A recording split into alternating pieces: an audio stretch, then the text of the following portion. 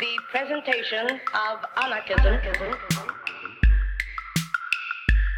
as social philosophy which aims at the emancipation, economic, social, political, and spiritual of the human race. The emancipation. Anarchist Essays is brought to you by Loughborough University's Anarchism Research Group. For more information on the ARG, see the link in the show notes or follow us on Twitter at ARGLBORO.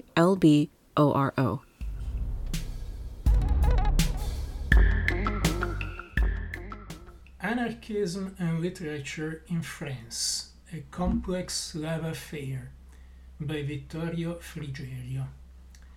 Let's start with a quote. There are signs that indicate clearly when an idea is gaining ground. The last 20 years of the 19th century, the last 10 most of all, have seen the birth of a complex, truly anarchist literature. On the one hand, theoreticians expose and develop the anarchist notions and the philosophy from which these notions derive. On the other, a large mass of artists present under various guises the great moral and philosophical problems that are at the basis of the anarchist worldview. Anarchist scientific works, works of art, dramas, novels, anarchist poems appear everywhere, and we can now safely state that anarchism has become the new orientation of humanity. These words were written at the turn of the 20th century by André Girard, one of the main contributors to Jean Grave's newspaper Les Temps Nouveaux, France's most prominent anarchist publication. Their optimistic outlook was soon to be disproven by stubborn reality, but his analysis of the appearance of a wide variety of explicitly anarchist works in practically all cultural domains at the time, and first of all in the literary field, was indeed spot on. In this podcast, we will have a look at some aspects of the complex relationship between anarchism and literature in France during the heyday of the expansion of the anarchist movement. But to fully understand it, we will first need to step back a bit and look at it from the perspective of one of anarchism's original and most influential philosophers, Pierre-Joseph Proudhon. Between 1847 and 1850, Proudhon issued a series of newspapers with nearly identical titles, minor changes designed to overcome the government's repeated attempts at prohibiting their publication. Le représentant du peuple, le peuple, la voix du peuple, and finally Le Peuple de 1850. These were dailies with a print run ranging from 20,000 to 100,000 copies. Proudhon's journalistic activity is concomitant with one of the moments of greatest energy in the world of French literature, with the development, triumph, and later decadence of Romanticism, whose birth coincided with the Revolution of 1830 and, even more importantly, the development of the roman feuilleton, the serialized novels that were published every day in newspapers and devoured by a newly literate public hungry for entertainment. Although Proudhon's analysis of what ailed society focused overwhelmingly on the economy and in particular on the notion of property, literature and culture could not be ignored on the pages of his newspapers, and this all the more since some of the most significant authors of the time were also engaged in politics or aspiring to a political career. The poet Lamartine, who had started his political career in 1830, is a member of the provisional government of the Second Republic after the Revolution of 1848. Victor Hugo also sits on the benches of the Chamber of Deputies since that same year. But even the two most read and controversial authors of serial potboilers of the time, Alexandre Dumas and Eugène Sue, try with varying degrees of success to enter the political arena. Sue, a dandy turned disciple of Fourier, espouses positions that even Proudhon, who has embarked on a mission to convert the bourgeoisie to the new socialist ideas, finds strategically unadvisable. But the incredible popularity of the author of The Mysteries of Paris, who liberally spikes his novels with explicit political commentary dealing with such controversial matters as penal reform, leads Proudhon to adopt an ambivalent attitude in his regard. While he instructs his journalists not to provide any publicity to this writer's electoral ambitions, he comments favorably on the educational usefulness of Sue's writing. Proudhon explicitly prefers historical or sociological works over fiction, but he admits that the novel can have an important pedagogical value for the people, and lauds Sue for having been able to explain to his readers the true nature of the Jesuit threat to society in his novel The Wandering Jew better than any treatise could have done. Torn between his deep mistrust of writers just looking for fame and money in his view, and the obvious advantages that novels can offer in terms of propaganda due to their ever-growing popularity, Proudhon appears undecided. He criticizes emphatically modern novels and their authors for their shortcomings, in terms of content as well as of form. Historical novels, the dominant genre, those of Dumas and Hugo first of all, are for him poorly written and dissolute. They spread immorality. In that, his position is undistinguishable from that of the conservative critics of his time. But more importantly, novels for him are also a waste of time and distract their readers from more urgent matters, delaying the day of the social revolution. In this, Proudhon ushered in an attitude that will be shared by the wider revolutionary left well into the 20th century, and does much to create the reputation of anti-intellectualism that will dog the anarchist movement all through its heyday.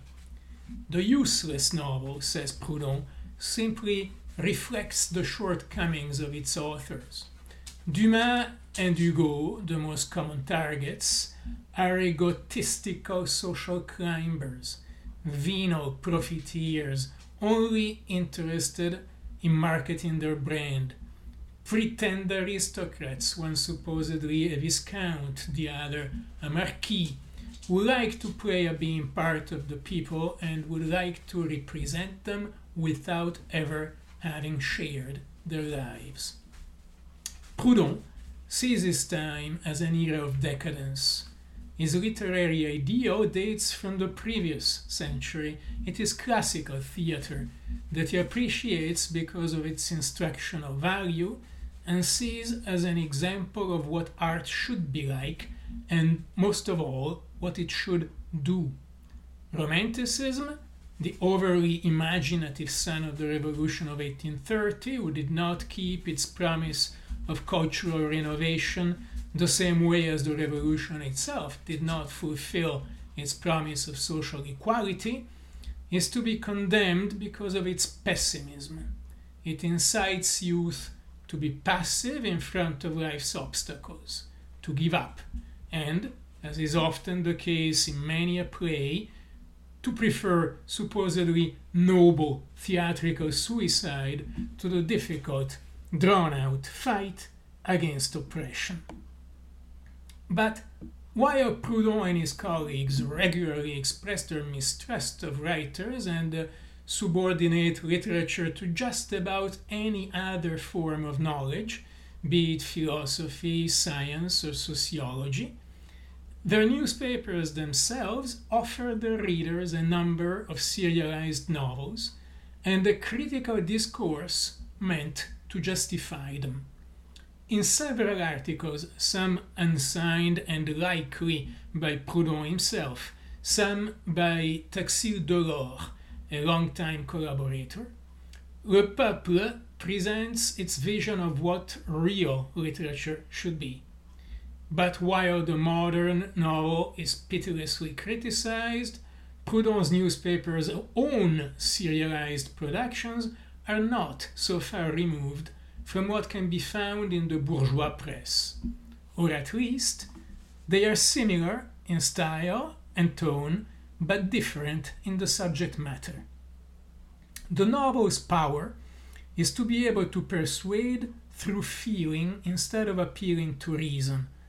Those in Proudhon's papers will therefore mostly propose revolutionary themes, such as a retelling of the failed revolution of 1832, while essentially remaining true to the aesthetics of the historical novel as practiced by the Romantic writers. In those years of rapid expansion of the daily press, France has a surfeit of young writers looking for ways of launching a career. The editors of Le Peuple know that the feuilleton is the most appealing feature of a newspaper for a large part of the reading public and can count on aspiring, idealistic authors hailing from the provinces, ready to try their hand at writing fiction steeped in revolutionary themes.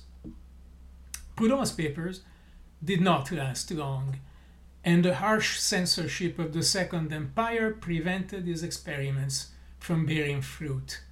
But the ambivalent love story of anarchism and literature continued in different ways over the years.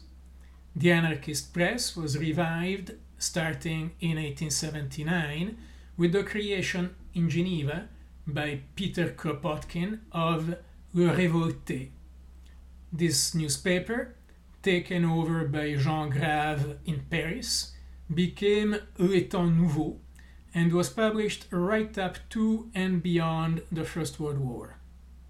It offered a semi-monthly literary supplement that represented a first systematic attempt to establish constructive connections between the anarchist movement and contemporary literature, offering excerpts of works from known writers that reflected anarchist concerns. The goal was to prove the value of the anarchist worldview by pointing out how great writers of the past and known contemporary authors could come to the same conclusions as the libertarian theorists, independently of their class, education, or social status. As the common saying goes, les grands esprits se rencontrent, great minds think alike. Jean Grave highlighted proto-anarchist analysis in the writings of luminaries from past centuries, such as Rabelais, Voltaire, or Diderot, and served his readers carefully chosen excerpts from modern writers, some of them objectively progressive, such as Émile Zola and the Naturalists, but some also from entirely opposite ideological horizons, just as long as they attacked the same targets.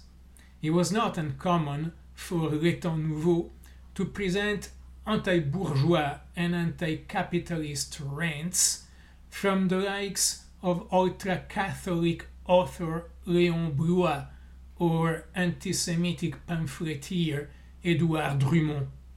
The enemies of one's enemies are not necessarily friends, but they can become unlikely allies if read properly. Following Le Temps Nouveau and all through the last 2 decades of the 19th century, the anarchist press showed incredible resilience and vitality in the face of constant state repression.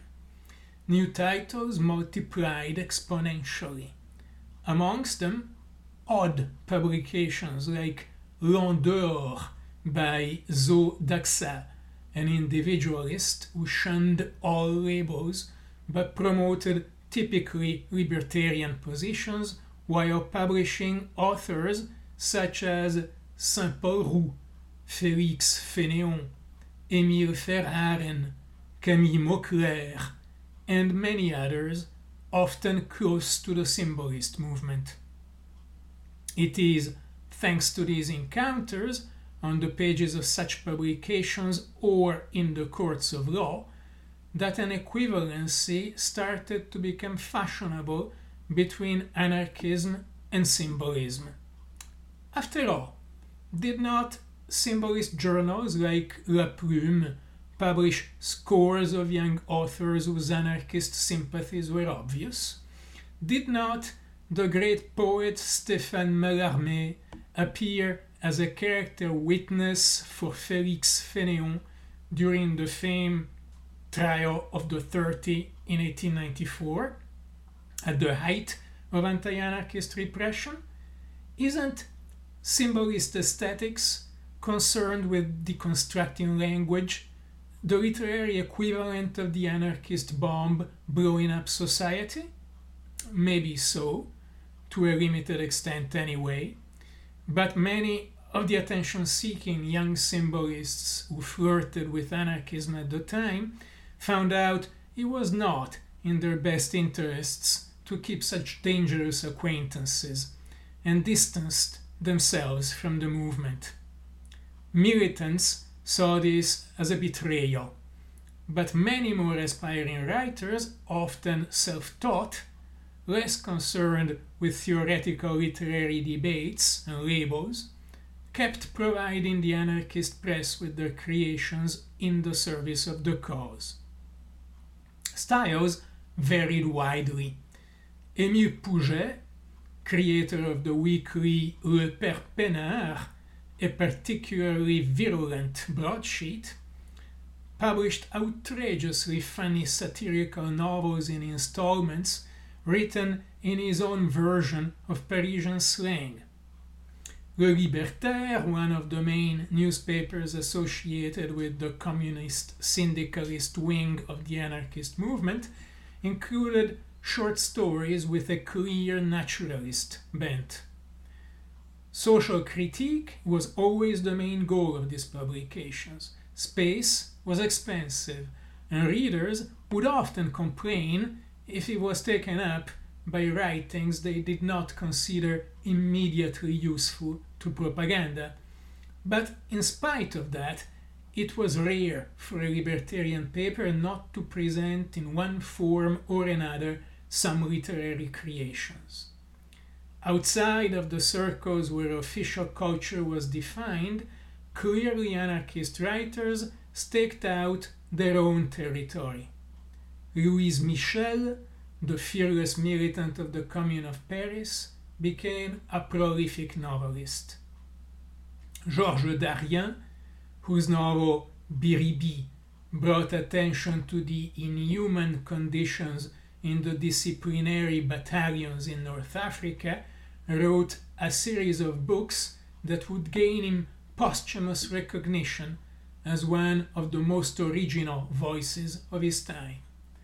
Many writers who came of age in the period between the end of the 19th and the beginning of the 20th century built a considerable body of work, either in the militant press or with small marginal publishers, and acquired a true, faithful following among the working classes sympathetic to the cause.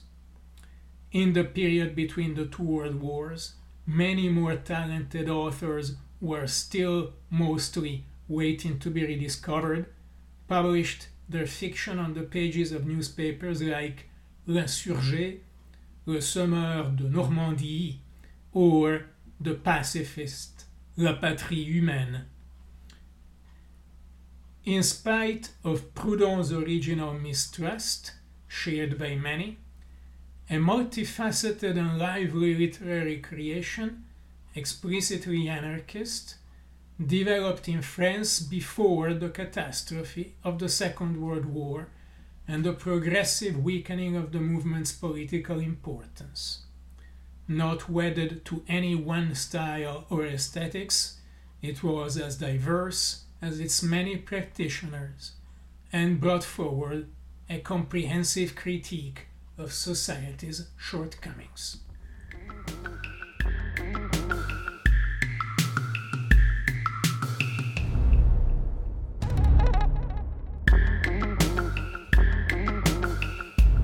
Thank you for listening. To help others find Anarchist Essays, please rate and review us wherever you find your podcasts. And if you're interested in anarchist ideas, why not check out the journal Anarchist Studies? For over 20 years, Anarchist Studies has been publishing original research on the history, theory, and practice of anarchism. For more information, visit www.lwbooks.co.uk/anarchist-studies.